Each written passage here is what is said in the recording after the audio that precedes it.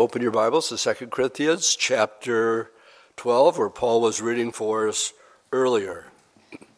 By the way, you can get this X-Files, does X-Files predict the future? Just go to YouTube and Google it, and you can watch it yourself. And you can pass it on to other people, as Ed did with me, and I'm really grateful that Ed did that. All right. I've entitled this morning, The Necessity of Thorns and Discipline. The Necessity of Thorns and Discipline. Paul is writing here, lest I should be exalted above measure by the abundance of the revelation, a thorn in the flesh was given to me, a messenger of Satan to buffet me, lest I be exalted above measure. Now concerning these things I pleaded with the Lord 3 times that it might depart from me. And he said to me, my grace is sufficient for you, for my strength is made perfect in weakness. Therefore, most gladly will I rather boast in my infirmities, that the power of Christ may rest upon me. Therefore, I take pleasure in infirmities, in reproaches, in needs, in persecution, in distress, for Christ's sake.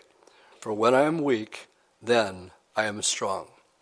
Now, when we read a portion like this, I want to make sure that we keep it in context with the whole reason for the writing of 2 Corinthians. Remember Paul's reason for writing this second letter to the Corinthian church. If you're taking notes, I went through this last week, but I again want to set the stage so that you have an understanding exactly what Paul is trying to accomplish. In chapter 2, 1 through 9, Paul appeals them to forgive. Forgive who? Well, the guy that was committing sexual immorality in the church. They wrote Paul and told him about it, and Paul wrote back and said he's got to be removed immediately, lest he loses his soul in the day of salvation. This guy thought he was going to heaven, and Paul knew he wasn't. Everybody in the church knew about it, and nobody was saying nothing about it. And he says, don't you know a little leaven will leaven the whole lump? So he said he had to write this letter and appeal to forgive this guy. Because what had happened, because they did kick him out of the church, is he repented. And now he's back in. So there's a small group of people who have a problem with Paul. And their problem with Paul is they don't like Paul telling them what to do. And so he's appealing to them to forgive this man and accept him back into fellowship. We have all sinned. Somebody got an amen for that? We've all again been forgiven. And we have no right to hold anything over anybody else if there's true repentance. Another good place for an amen. Then in chapter 5, he tells them that there's going to be the judgment seat of Christ, where they're going to have to give an account, not of their sins, but how they responded to God's word. How did they take it to heart? So that's in chapter 5. In chapter 6, verses 14 to 18, Paul appeals not to be unequally yoked. And so their problem was they were yoked in with this guy. And so he tells them that the scripture clearly teaches not to be unequally yoked. Chapter 7, he switches gears. And 1 through 7, God turns from... there's good news from Titus about the majority, the majority of the church in Corinth. Paul, here's this good news that because they accepted his letter and they dealt with it, they booted the guy out. That was the majority of the church. Chapter 10, I call the rebellious minority. And I'll bring this up a couple times, but I won't bring it up here so I don't forget. I want to talk about work ethics this morning. And remember that Corinth was a city of 700,000. 2/3 of them were slaves. They weren't used to be told what to do and how to do it. And not only that, but I don't think they had a work ethic at all, because this is going to become an issue. Why work when you got slaves? They can do the work. So the rebellious minority, they didn't care for Paul. I've stated this last week. He doesn't look right in chapter 10, verse 10, and he doesn't talk right in verse 10 and chapter 11, verse 16. They were looking at his outward appearance. And we'll talk about one of the problems outwardly that Paul could have had this morning as we look at this text. Chapter 11, verses 1 and 2, he lets them know, coming at it from now a different angle, that God loves you guys. And he tells them that you're the bride of Christ. Chapter 12, last week, Paul is taken to heaven. So you see what's going on here? He's coming at them from every angle possible to try to get their attention so that they will receive his authority as an apostle. We read right here that he really doesn't have anything to do with it, but it's the Lord working through him. And so that brings us to this week. Paul was taken to heaven. So that you'll follow the flow of this, let's go back to chapter 12, verse 1. As he's giving all these reasons that they should listen to him, but not really him, he's saying it in the name of the Lord. It is doubtless not profitable for me to boast. I will come to visions and revelations from the Lord. I know a man in Christ who 14 years ago, whether in the body I do not know, or whether out of the body I do not know, God knows. Such a one was caught up to the third heaven. And I know such a man, whether in the body or out of the body, I don't know, God knows, who was caught up to paradise and heard inexpressible words, which is not lawful for a man to utter. Of such a one I will boast, yet of myself I will not boast except in my infirmities. For though I might desire to boast, I will not be a fool. For I speak the truth, but I forbear lest anyone should think of me above what he sees me to be or hears from me. So now, he's still trying to get this one main point across. The whole theme of 2 Corinthians is to try to get the attention so that they will listen to him. So he tells them all these things that he's going through. And last week he says, well, I've been to heaven. Does that carry any weight in you listening to what I have to say? And because he went to heaven, that brings us to where we are this week with verses 7 through 10. It ties in with what we just read. Unless I should be exalted above measure. How many people would be writing books right now, my trip to heaven and back, and making money on it on the side? Paul says that's not going to happen. Lest I be exalted above measure by the abundance of the revelation.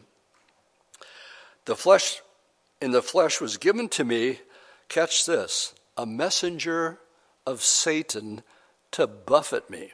I mean, there's our Bible study just within itself. Lest I be exalted above measure. I'll get to that in just a second. Talking about a messenger of Satan. This has happened before. With who? Job. And what the Lord allowed Satan to do to Job. And so here we have another example of the Lord giving permission. It's not Satan, it's a messenger of, so it's some demonic force. And it was to buffet Paul, lest I be exalted above measure. And Paul does not like this at all. He said, concerning this thing, I pleaded with the Lord 3 times that it being the demon, might depart from me. He's praying, Lord. 3 times he prays.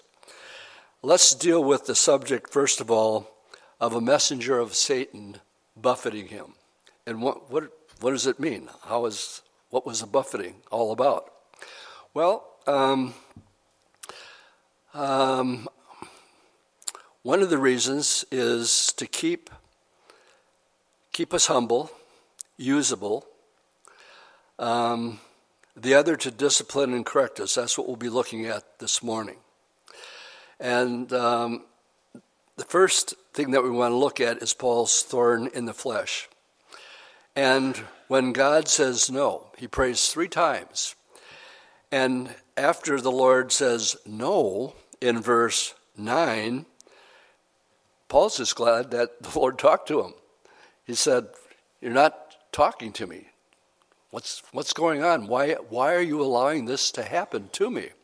He wanted it gone, but the Lord said, "No, my grace is sufficient for you, for my strength is made perfect in weakness. Therefore, most gladly I will rather boast in my infirmities, that the power of Christ may rest upon me." In other words, there are times when you're praying for people that are having problems. I've prayed for people that are sick that have gotten healed. I've prayed for people who had the same thing wrong with them, and they didn't get healed. And I say, "Why, Lord?" And I don't know. Maybe the Lord has a purpose and a plan in it. He obviously did here. What was the purpose and the plan? So Paul wouldn't get a big head. He wouldn't get proud. "I've been to heaven. I've seen it. I can't even tell you how wonderful it was." No. So he allows the enemy to buffet him. Now there's a lot of speculation on what was this buffeting. The one I hear the most is Paul had poor eyesight, to the point that some of his epistles he had other people write for him. And one of them that he did write, he says, "See with what big letters I've written this epistle to you with." So that's good speculation. It could have been a physical problem that Paul was having, and he says, "I want to get healed from this thing." I mean, Timothy had a stomach problem, and I'm sure he prayed for him, but he wasn't healed. So he says, "Be careful with the water you're drinking where you are. Drink a little wine instead. It'll take care of your stomach." And so sometimes the Lord answers prayer. The point I want to make here is the Lord always does not answer your prayer. And sometimes the answer is no. Now I like yes, and I like wait a while. I don't like no. Everybody on board with me on that one? I can handle yes, and I can handle wait a while. If I want it, and he says no, then I'm not very happy with that. But it's also another doctrinal issue that we have to bring up at this time, because there is some confusion, I don't think maybe here at Calvary or the Calvary Chapel movement, because we've been pretty well taught on that. I would like to make here a distinction between being demon-possessed and demon-oppressed. Okay? There's a difference between being demon-oppressed. Paul is being oppressed, buffeted, but he's not being possessed. And let me say this loud and clear. A born-again believer cannot be possessed by Satan or a demon. They can only be oppressed. Everybody with me? Turn with me to 2 Corinthians 6, just a couple pages away, and I'll read 2 verses. And the whole idea here is light and darkness can't dwell together. Jesus said, "I'm the light of the world." And he said, "Don't you realize that you're the temple of God and God dwells in you?" 2 Corinthians 6 says, "And what accord has Christ with Belial or Satan? None. Or what part has a believer with an unbeliever?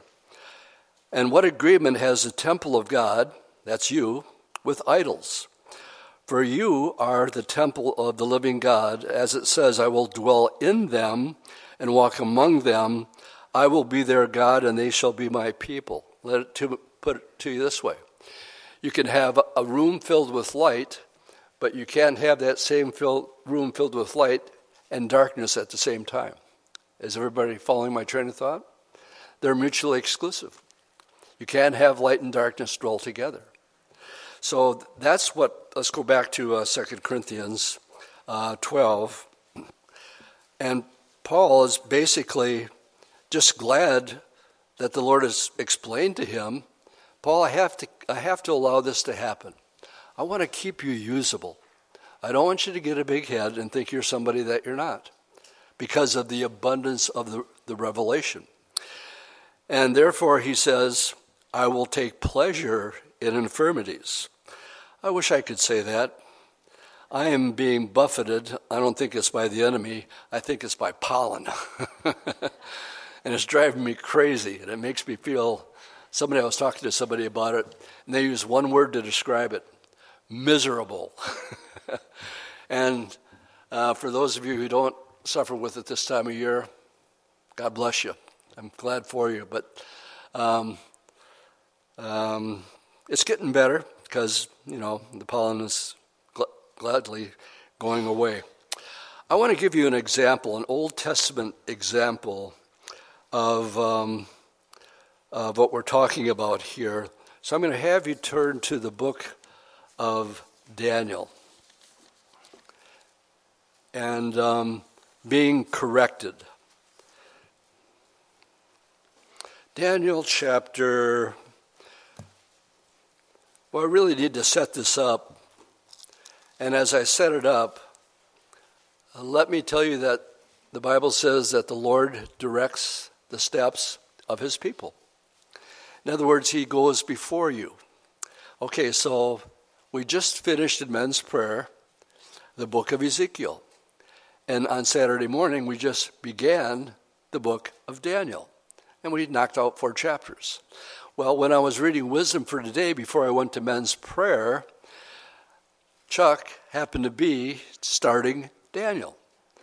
And he gave a Bible study about fiery trials that I gave 3 weeks ago, almost verbatim. Now, I don't take that as a coincidence. But then it happened again this morning. Because one of the verses that I'm going to be sharing this morning that I'm going to close with is what Wisdom for Today was about today, the exact same scripture. Now, I don't take that as a coincidence. I see it as a hand of the Lord. It's encouraging to me that we are where we're supposed to be as we teach chapter by chapter, book by book, verse by verse through the Bible. And it's even goes over into, I'll be talking a little bit more about men's prayer in a minute. Chapter 1 of Daniel is Daniel being in Babylon. He's being raised up. And in chapter 2, what we talked about yesterday is his friends Shadrach, Meshach, and Abednego and Daniel. They were all very sharp. Tells us they were good-looking guys. And then they were put in administrative roles in Nebuchadnezzar's government. All of chapter 2 is a dream. It's a dream that none of his wise men or astrologers could interpret. Well, they said to Nebuchadnezzar, well, tell us what you dreamt and we'll tell you what it means. And he says, I'm not falling for that one. But then the decree was given, okay, you're all dead.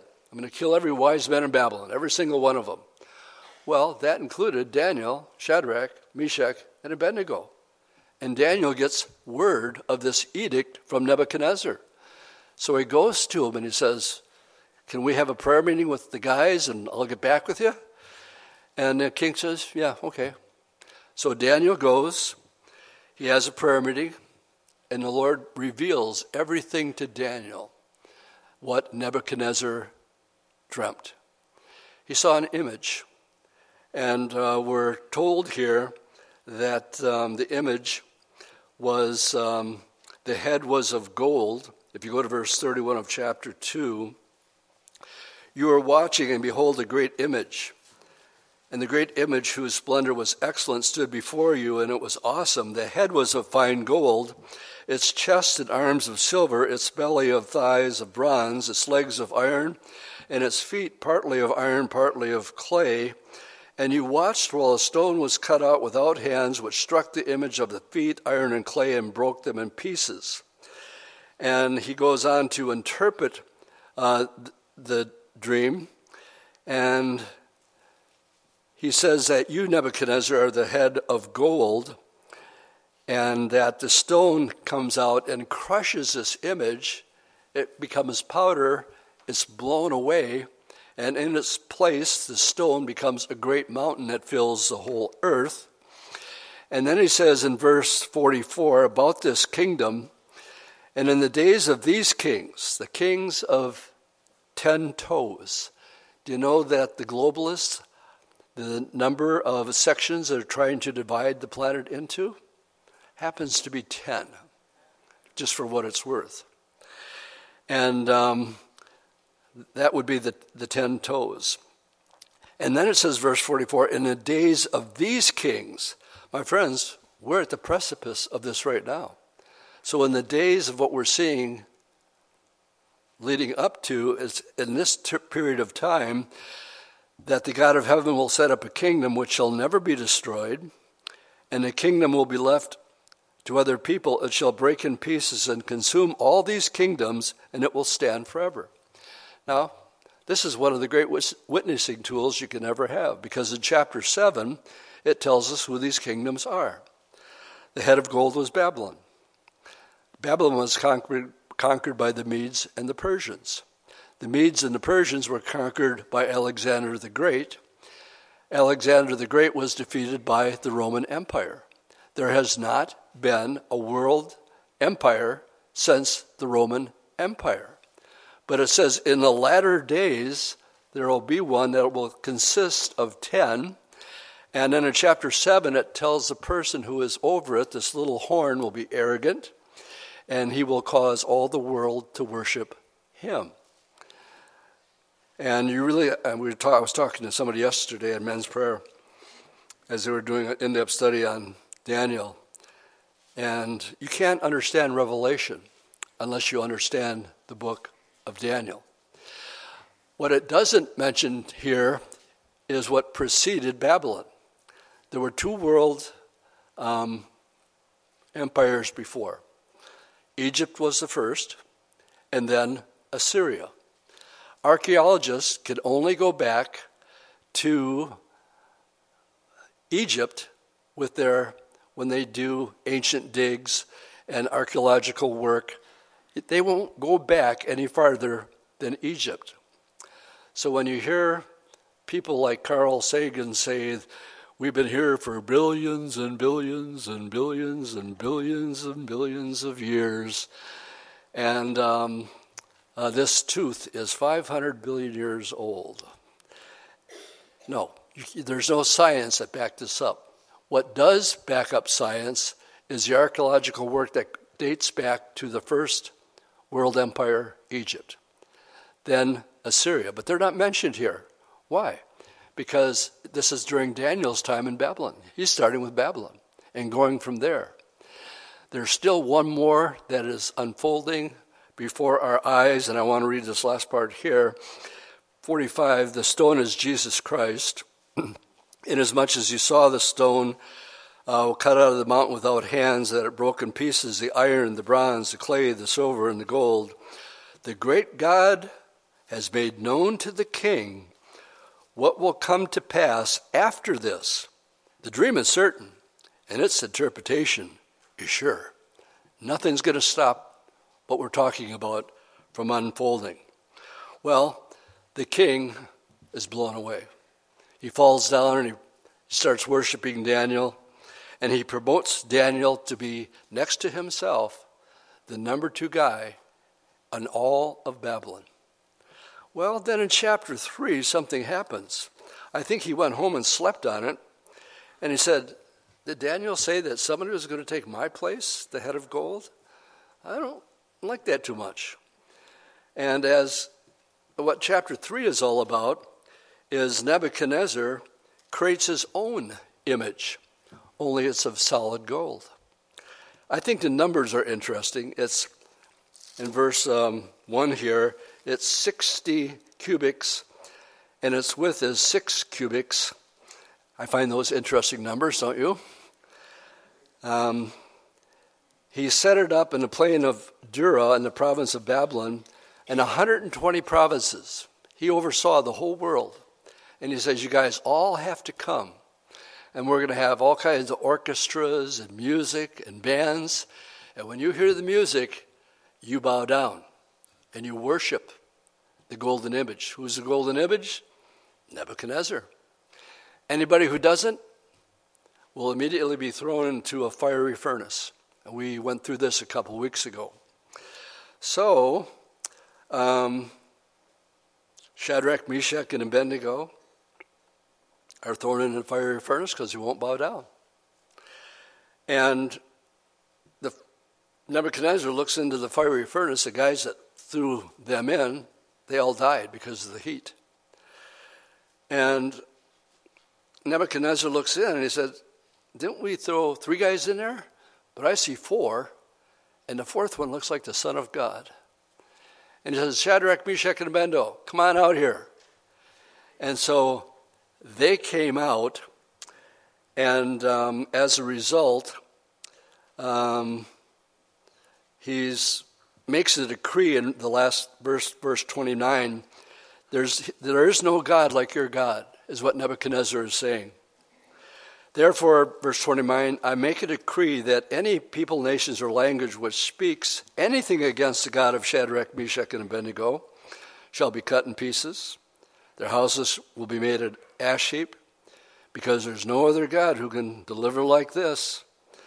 Then the king promoted Shadrach, Meshach, and Abednego in the province of Babylon. Chapter 4 is King Nebuchadnezzar's personal testimony. And it begins, to all peoples, nations, and languages that dwell in the earth, peace be multiplied to you. I thought it good to declare to you the signs and wonders, what the Most High God has worked for me. And I'm not going to read all of it, but he basically gives his testimony. Let's go to where his testimony ends. And we read here, as he gives his whole testimony, he says, Now I, Nebuchadnezzar, praise and extol and honor the King of heaven, all of whose works are true and his ways just. And then he closes, and those who walk in pride, he is able to abase. What did he do to Paul to keep him in his place? He allowed something to happen to him to keep him humble. One of the guys at men's prayer yesterday says, I fully expect to see Nebuchadnezzar in heaven. Well, imagine me getting up after I'm going through my notes, and I thought, well, I think I'll read my wisdom for today. June 12th, let's see. Daniel 4, verse 37, the verse I just read. So I feel compelled to read this one page to you. As I often say, Chuck can say more than one page than I can say all day long. The easy way or the hard way? And he quotes Daniel 4, verse 37. Now I, Nebuchadnezzar, praise and exalt and honor the King of heaven, all those whose works are true and his ways just, and those who walk in pride, he is able to put down. How much more prideful can you get than to make an image to yourself and to command that the world worship it? My friends, it's going to happen again. We're not going to be here. It says, anybody who did not worship the image of the beast will be killed. There's a direct correlation. Then Chuck says this, Nebuchadnezzar was an extremely gifted man, perhaps too gifted. He began to be lifted up with pride. He began to feel that his accomplishments were all the result of his own brilliance. The Bible tells us that pride goes before destruction and a haughty spirit before a fall. God warned Nebuchadnezzar of the dangerous path he was walking, but Nebuchadnezzar chose to ignore the warning. God is so faithful. He always warns us when we're headed toward dangerous ground. When God issues a warning, you can learn the lesson he wants you to learn in one of 2 ways, the easy way or the hard way. The easy way is to heed his warning. Paul said, praise the Lord, you've talked to me. Okay, great. All I wanted to hear was from what your reasoning was. The hard way is to continue walking towards trouble. Nebuchadnezzar chose the hard way. He again became prideful. In the same hour, he went insane. It took 7 years for him to recognize God's sovereignty. This went back and forth for a good 10 minutes in men's prayer yesterday because it says 7 seasons. It doesn't say 7 years. It's implied, but they also kept time from one new moon to the next new moon. And by the seasons of the year, they kept time. So Chuck is persuaded, though, at 7 years, and I'm certainly not going to argue with Chuck. It took 7 years for him to recognize God's sovereignty. God turned him into a wild animal. He grew long fingernails, long hair, and he lived out in the outdoors in the dew for that period of time. And then he came to his senses, and he says, I'm nothing, and God is everything, and God restored everything back to him. That's part of chapter 4. Nebuchadnezzar chose the hard way. He became prideful. In that same hour, he went insane. It took 7 years for him to recognize God's sovereignty. The Lord loves us too much to let us get by with those things that will destroy us because we belong to him. He will always bring the warning and the lesson we need to keep us from trouble. Whether we learned them the easy way or the hard way is entirely up to us. June 12th, today. Now, turn with me. There's a difference, we're switching gears now. There's a difference between Paul's thorn and the Lord correcting us when we're in need of discipline. The first part of it was to keep him humble so he could still be used. But there's times when you and I need to be taken to the woodshed because we're doing something wrong. So with that, I'm going to have you turn to the book of Hebrews, chapter 12.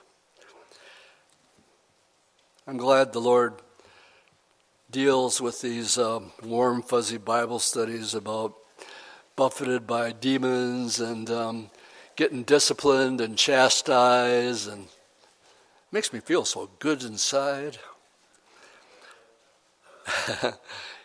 Hebrews chapter 12, picking it up in verse 5, he addresses this issue of correction and discipline and the necessity of it.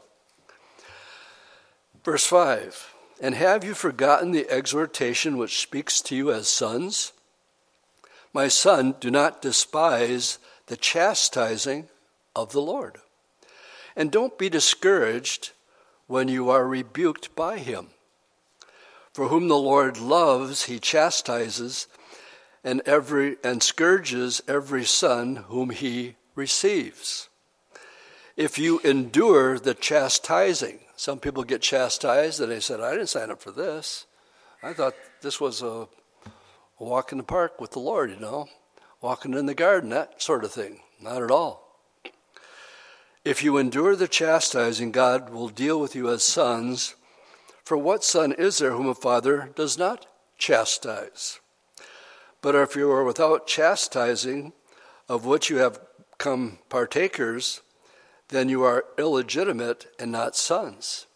In other words, if you're doing something wrong and you're not being corrected by the Holy Spirit, then you're not a son. You're not born again. Furthermore, we have had human fathers who have corrected us, and we paid them respect. Shall we not much more readily be in subjection to the Father of spirits and live? For they indeed for a few days chastise us, our earthly fathers, as it seemed best to them, but he for our profit, that we may be partakers of his holiness. Now, no chastising seems to be joyful for the present, but grievous. Nevertheless, afterwards it yields the peaceable fruit of righteousness, which those have been trained by it. Now, Dad didn't take me to the woodshed lesson that many times my whole life. But I'll tell you one of the stories this morning. Some of them I can't. I remember the time where Mom used to have a fly swatter on the refrigerator, and all she had to do was look at it, and it pretty much kept us in order. And she'd go after the fly swatter, or just give you that look, that mother look. Everybody here has heard the expression, if I have to stop this car. That was Dad's threat. Okay, well, there was this one time where I realized I was growing up. I was taller than my mother. And she told me to do something. I said, no, not going to. I said, I told you to do something. I said, I'm taller than you are. And then I got the wait till your father gets home statement. And so Dad got home, and when he got home, I went and sat in the bathroom and locked the door. And Mom was having a little talk with Dad. He said, son, come out here. I didn't come. So he told me a second time. He said, I said get out here, and I mean now. So I went out, and he said this to me. He said, son, if you ever talk to your mother that way again, you're dead. Or something along those lines. I don't remember exactly what it said. But it was one of the times that spare the rod, spoil the child came into effect. And why do I bring it up? Because the Bible brings it up. Which of us have not had earthly fathers who, when we did something wrong, they correct us? Why? So we don't make the stupid mistake again. And I don't want to tell that one. You want to hear one more? Yeah, we got a little time. All right, so my best friends were Mike Miller and James Strasher, and it was this time of year, where they're putting up the fireworks stands and everything like that. And me and my two buddies had this thing worked out. When you go to these fireworks stands, that two of us would keep the guy who's running the stand busy, while the other one of us was just stuffing our bags full of all this fireworks stuff. And then the guys would say, okay, we're going now. But we'd hit 3 or 4 of these places around town in Oshkosh. And so what do I do with all this stuff? Well, you shove it underneath your bed. And Mom's making the bed one day, and she finds these bags, big bags of fireworks. And she said, where did you get these? Oh, I said, Jimmy Strasher's dad gave them to us. And she let it go and left it at that. Well, my dad's a barber in Oshkosh, and he happened to cut Jimmy Strasher's father's hair. And he said, it's nice. I don't know where you got all these fireworks, but I really appreciate you giving all these fireworks to my son. Well, I didn't give any fireworks to your son. Well, we were camping that weekend. Coosel Lake, for those of you who are campers, up by Silver Lake there. And I had all these fireworks. And Dad says, where'd you get those fireworks, son? I told him the same story over and over again. He said, in the tent. That's the one of other 3 or 4 or 5 times that the rod of instruction was applied to the seat of learning.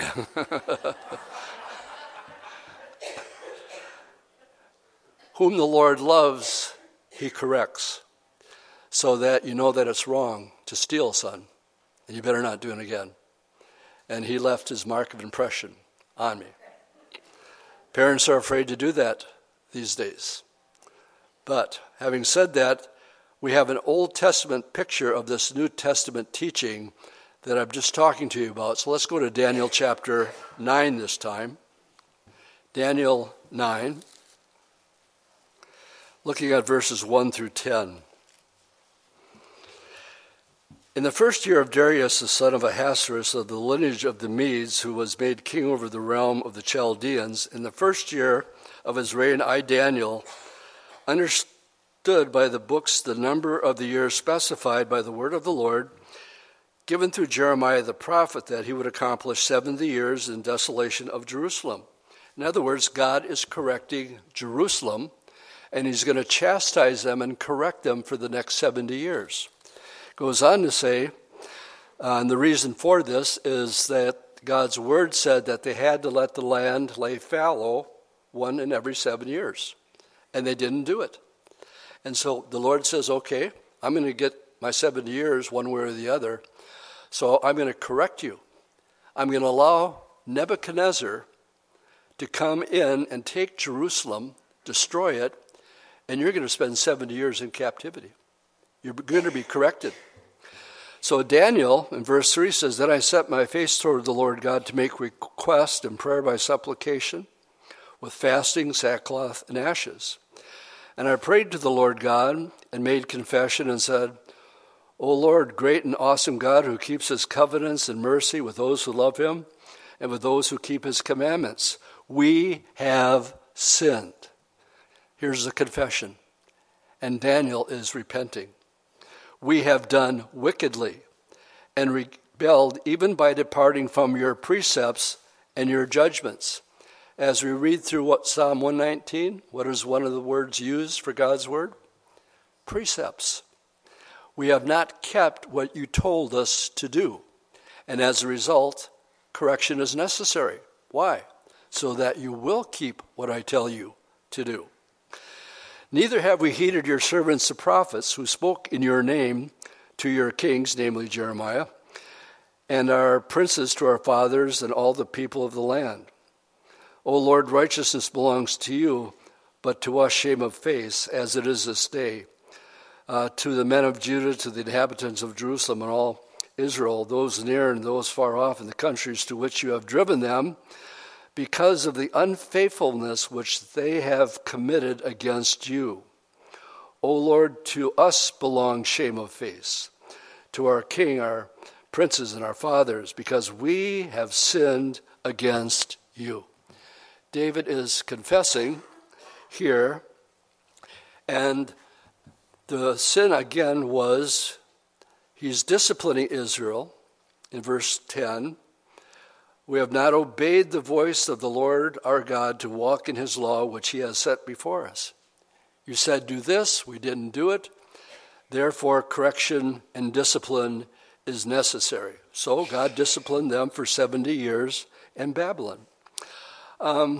During this period of time, I need you to turn to the book of Nehemiah. And Nehemiah is right after Ezra. And right before, I believe, Esther. So we're looking at that part of the Bible. Nehemiah chapter 1.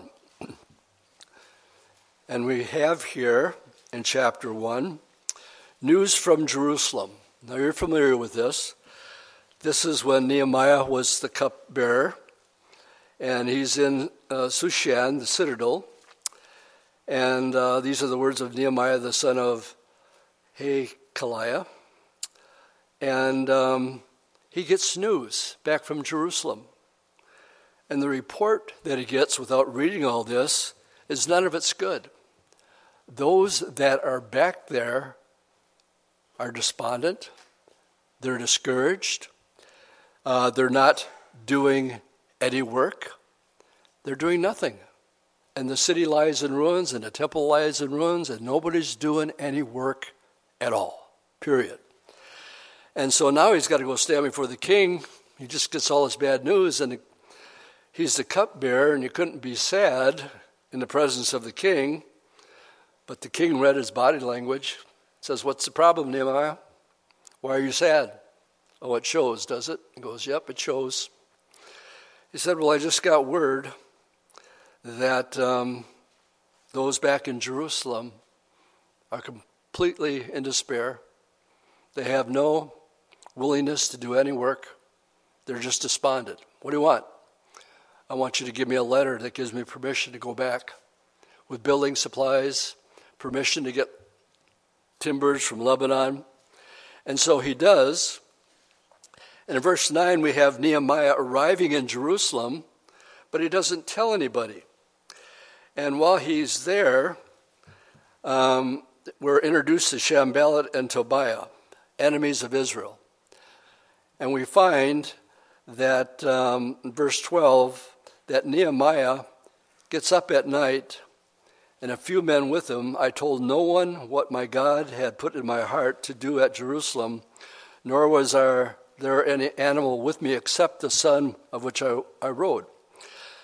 So I went out by night through the valley gate, to the serpent's wall, and to the refuge wall, and viewed the walls of Jerusalem which were broken down, and its gates which were burned with fire. He's doing an inspection.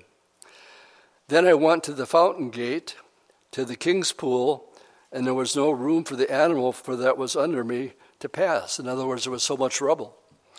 So I went up in the night by the valley and viewed the wall, and I turned back and entered by the valley gate, and so returned. And officials did not know where I had gone or what I had done. I had not yet told the Jews or the priests and nobles or the others who did the work. I want to read down to verse 17 and 18 now. And then I said to them, you see the distress that we're in? How Jerusalem lies waste and its gates are burned with fire? Come, let us build the wall of Jerusalem, that we may no longer be a reproach. And I told them of the hand of my God, which had been good upon me, and also of the king's word that he had spoken to me, so that he said, let us rise up and build. And they began to set their hands to do the good work. What did they need? A word of encouragement. And he's speaking in the name of the Lord. So the people here actually begin the process of working. Turn with me to Nehemiah chapter 4. And we read in Nehemiah chapter 4, pick it up at verse 4, as Sanballat and Tobiah are saying, you guys are wasting your time. Even if a fox comes up against the wall you're building, they'll knock it down. A lot of applications there as we do the work of the Lord. People will speak against you, saying, you're just wasting your time talking to me. No, God's word will never return void. Keep doing it. And so they did.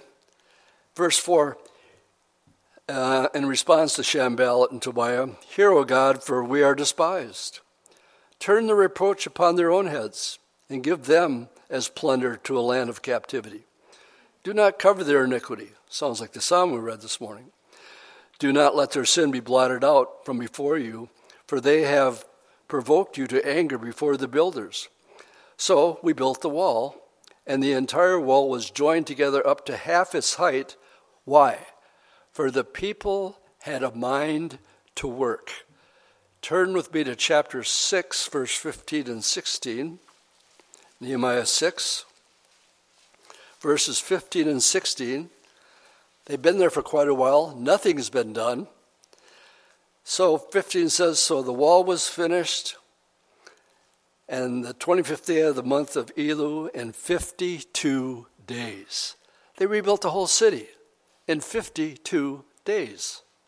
And it happened when our enemies heard of it, and all the nations around us saw these things, that they were very disheartened in their own eyes, for they perceived that this work which was done. Let's go back to verse 6 of chapter 4, and I want to get a little sidetracked here. Why? It says, for the people had a mind to work. Why? Because the people had a mind to work. Well, let's get back to Paul. Did Paul have a mind to work instead of charging churches? Yeah. He was a tent maker. He also says, if you don't work, you don't eat. One of the guys in men's prayer yesterday, talking about the work ethic of the young people in our nation today, he's had a job where he's overwhelmed. And they're always hiring people to come in to help, almost on a daily basis. And he told the guys at men's prayer that they'll come in at the morning, but they won't come back in the afternoon. Or they'll come in for one day, and you'll never see them again. And I said, why is it? Because he says they have no desire to want to do work, physical work. Me personally, for 7 years, we painted houses. And we had a burden that the Lord was putting on our hearts to build the first Pilgrim's Cafe in the early 80s. And the guys there did all the work. And we were there for ministry reasons. I was going to bring up a Pilgrim's Cafe menu. And it was a ministry to us, not a restaurant. And if you turn it over, we clearly lay out Hebrews chapter 12, where it talks about why we walk by faith and why you have to be born again. I mean, that's in the back of the menu. everybody knew that Pilgrim's Cafe was a Christian cafe. And what we did, we like to think we did well. When I read about the gifts that God gives some of these builders, they were very meticulous in their abilities and what they did and how they did it. And I believe we should be the same way. I believe we should try to be the best at whatever job that you have. Well, then, in the late 1990s, after we put 4 building projects on this building that you're in right now, we did all the work except the stuff that had to have city put its stamp of approval on it. Otherwise, everything you're looked at were done by people that are sitting in these pews right now. Why? Because the people had a mind to work.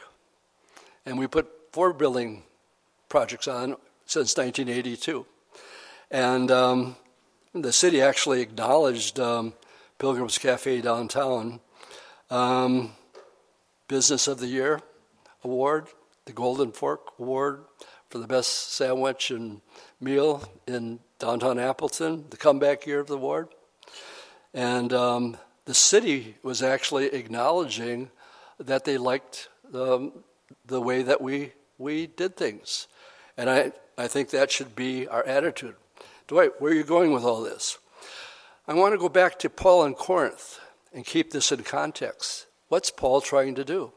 He makes a big point out of the fact that I didn't charge you guys, and you're rich.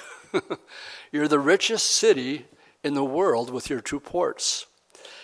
There's 700,000 of you, and 2/3 of them are slaves. And to this majority, I think he's telling them, look, you're the problem because you don't have a work ethic. You want slaves to do the work for you. And what we're seeing happening in our countries today, next week is Father's Day, so I'll say nice things about fathers next week. But this morning I'm going to exhort you. Where a son learns how to work is from his father. Can I get an amen from that? Amen. Those work ethics need to be instilled and to be taught. And to tell them, well, Dad, I don't feel like working right now, and the rent's due, and the government will pay for this. I think I'll move back home for a while. You know how prevalent that is across our country today? No work ethic. Well, I want us to be even though we're in the minority, as far as talking and having Bible studies like this. And exhortations to Dad. Don't be afraid to put your foot down and say, Rudy's probably going to yell at me for doing this afterwards, but it's his son's birthday, and we're having fun with him in the back room. And he says, and when you're 16, you're going to get a job. And I thought, I'm going to use that in a Bible study this morning.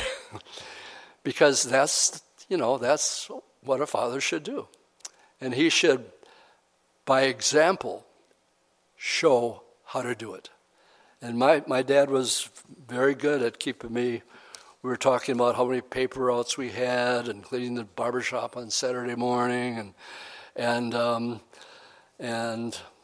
all those things that if you want it, you got to work for it. That was basically it. I think I've made my point there. Let's close this thing up this morning by turning to the book of Ezra, chapter 6. Ezra is right before Nehemiah. And while you're turning, I mentioned to the guys yesterday at men's prayer that the return from Babylon to Jerusalem happened in 3 different stages. And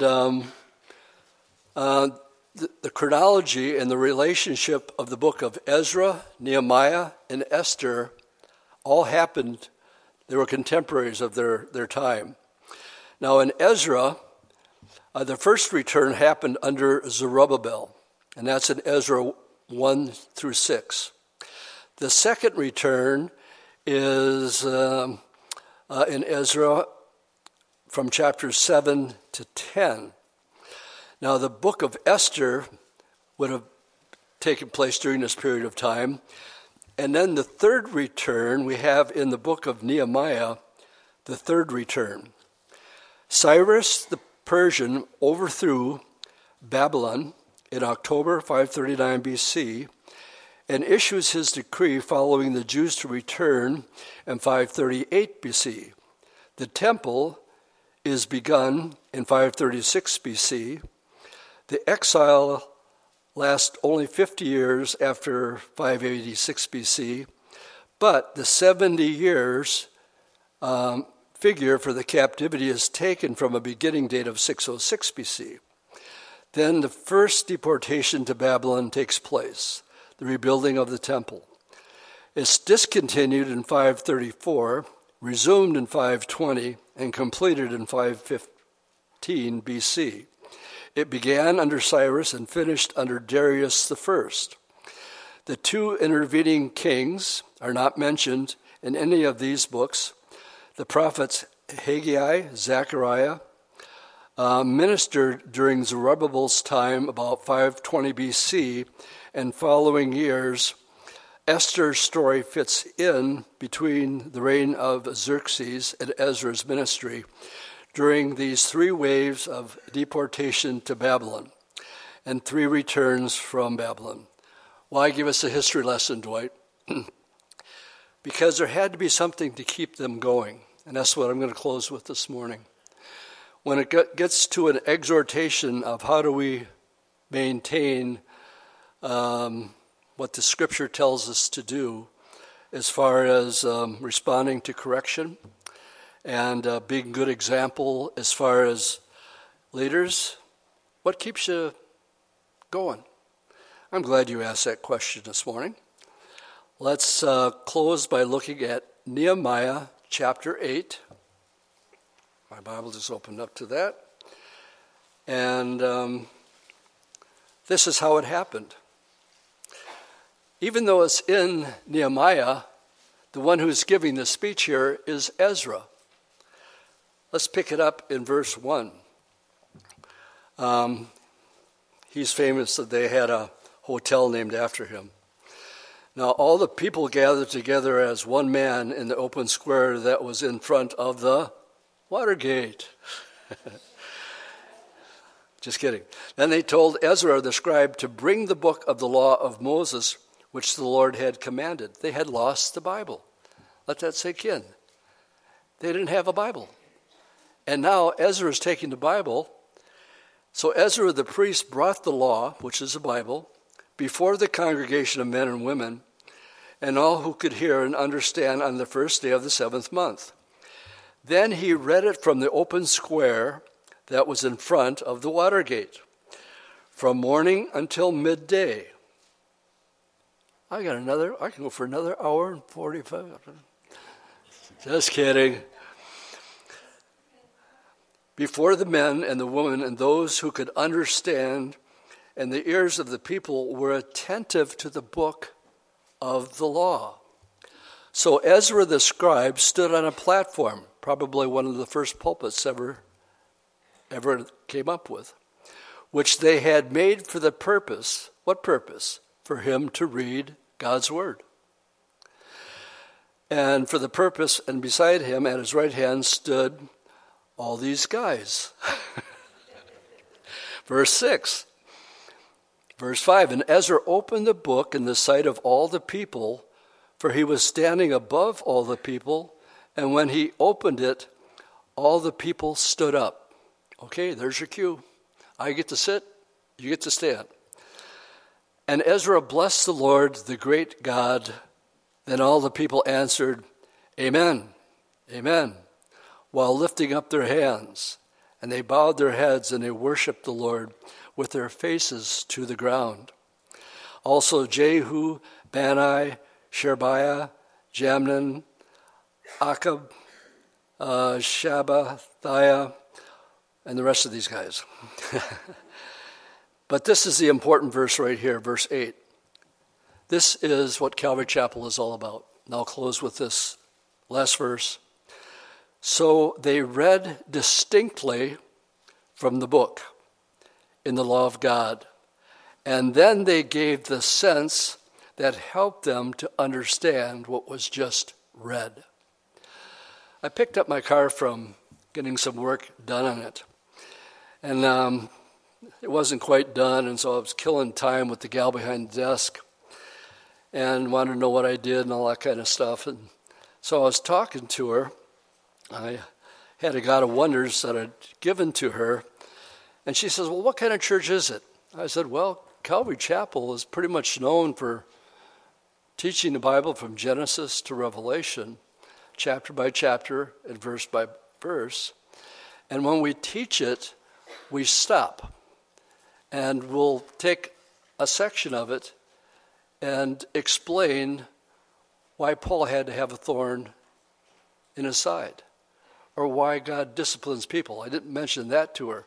She says, I would go to a church like that because when I read the Bible, I don't understand what it says. And I said, well, that's what Calvary Chapel is all about. We come, we teach the Bible all the way through, and when we're done, we go back and do it all over again. And so as we close this morning, let's keep our Bible study in context. What is Paul trying to accomplish? Well, he's trying every means possible to get the attention of this rebellious minority who have a problem with his authority. But doesn't he say, look, I don't have authority. Don't think of me more than what I am. I'm just reading the Bible and giving you the explanation of what it means. Jesus said, in the epistles it says, faith comes by hearing, and hearing how? By the word of God. These people did not have the word of God, and when they heard it, it says, and Nehemiah, who was the governor and the priests and the scribes and the Levites who taught the people, said to the people, this day is holy to the Lord, for all the people wept. They wept when they heard the word of God and all the things that they had done wrong that Daniel repented of in Daniel chapter 9. And when they heard it, they wept. How do we stay the course during this period of time? Why do we have thorns in the flesh? Why does God correct us? How does he correct us? What's the plumb line? How do we know we're walking straight? My friends, there's only one way. Only one way. This book, all Scripture, one of the 3:16s in the Bible, 2 Timothy 3:16, all Scripture, not some of it, is given by inspiration of God. It's profitable for doctrine, for instruction, for correction. And that's the study that, as we make our way, Paul is trying to get through to these rebel rousers who simply don't want to hear God's word.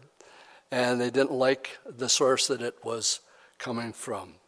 So how do we stay the course until the Lord comes to take us home? Stay in the word. Man can't live by bread alone, but by every word that comes from God. Amen? Amen. Let's stand and we'll close in prayer. Lord, thank you for your word this morning. And we pray as we go about on this beautiful day that you have given us. You tell us that heaven and earth is going to pass away, but the book that we read this morning will never pass away. And that you hold this word, Heavenly Father, up higher than your own name.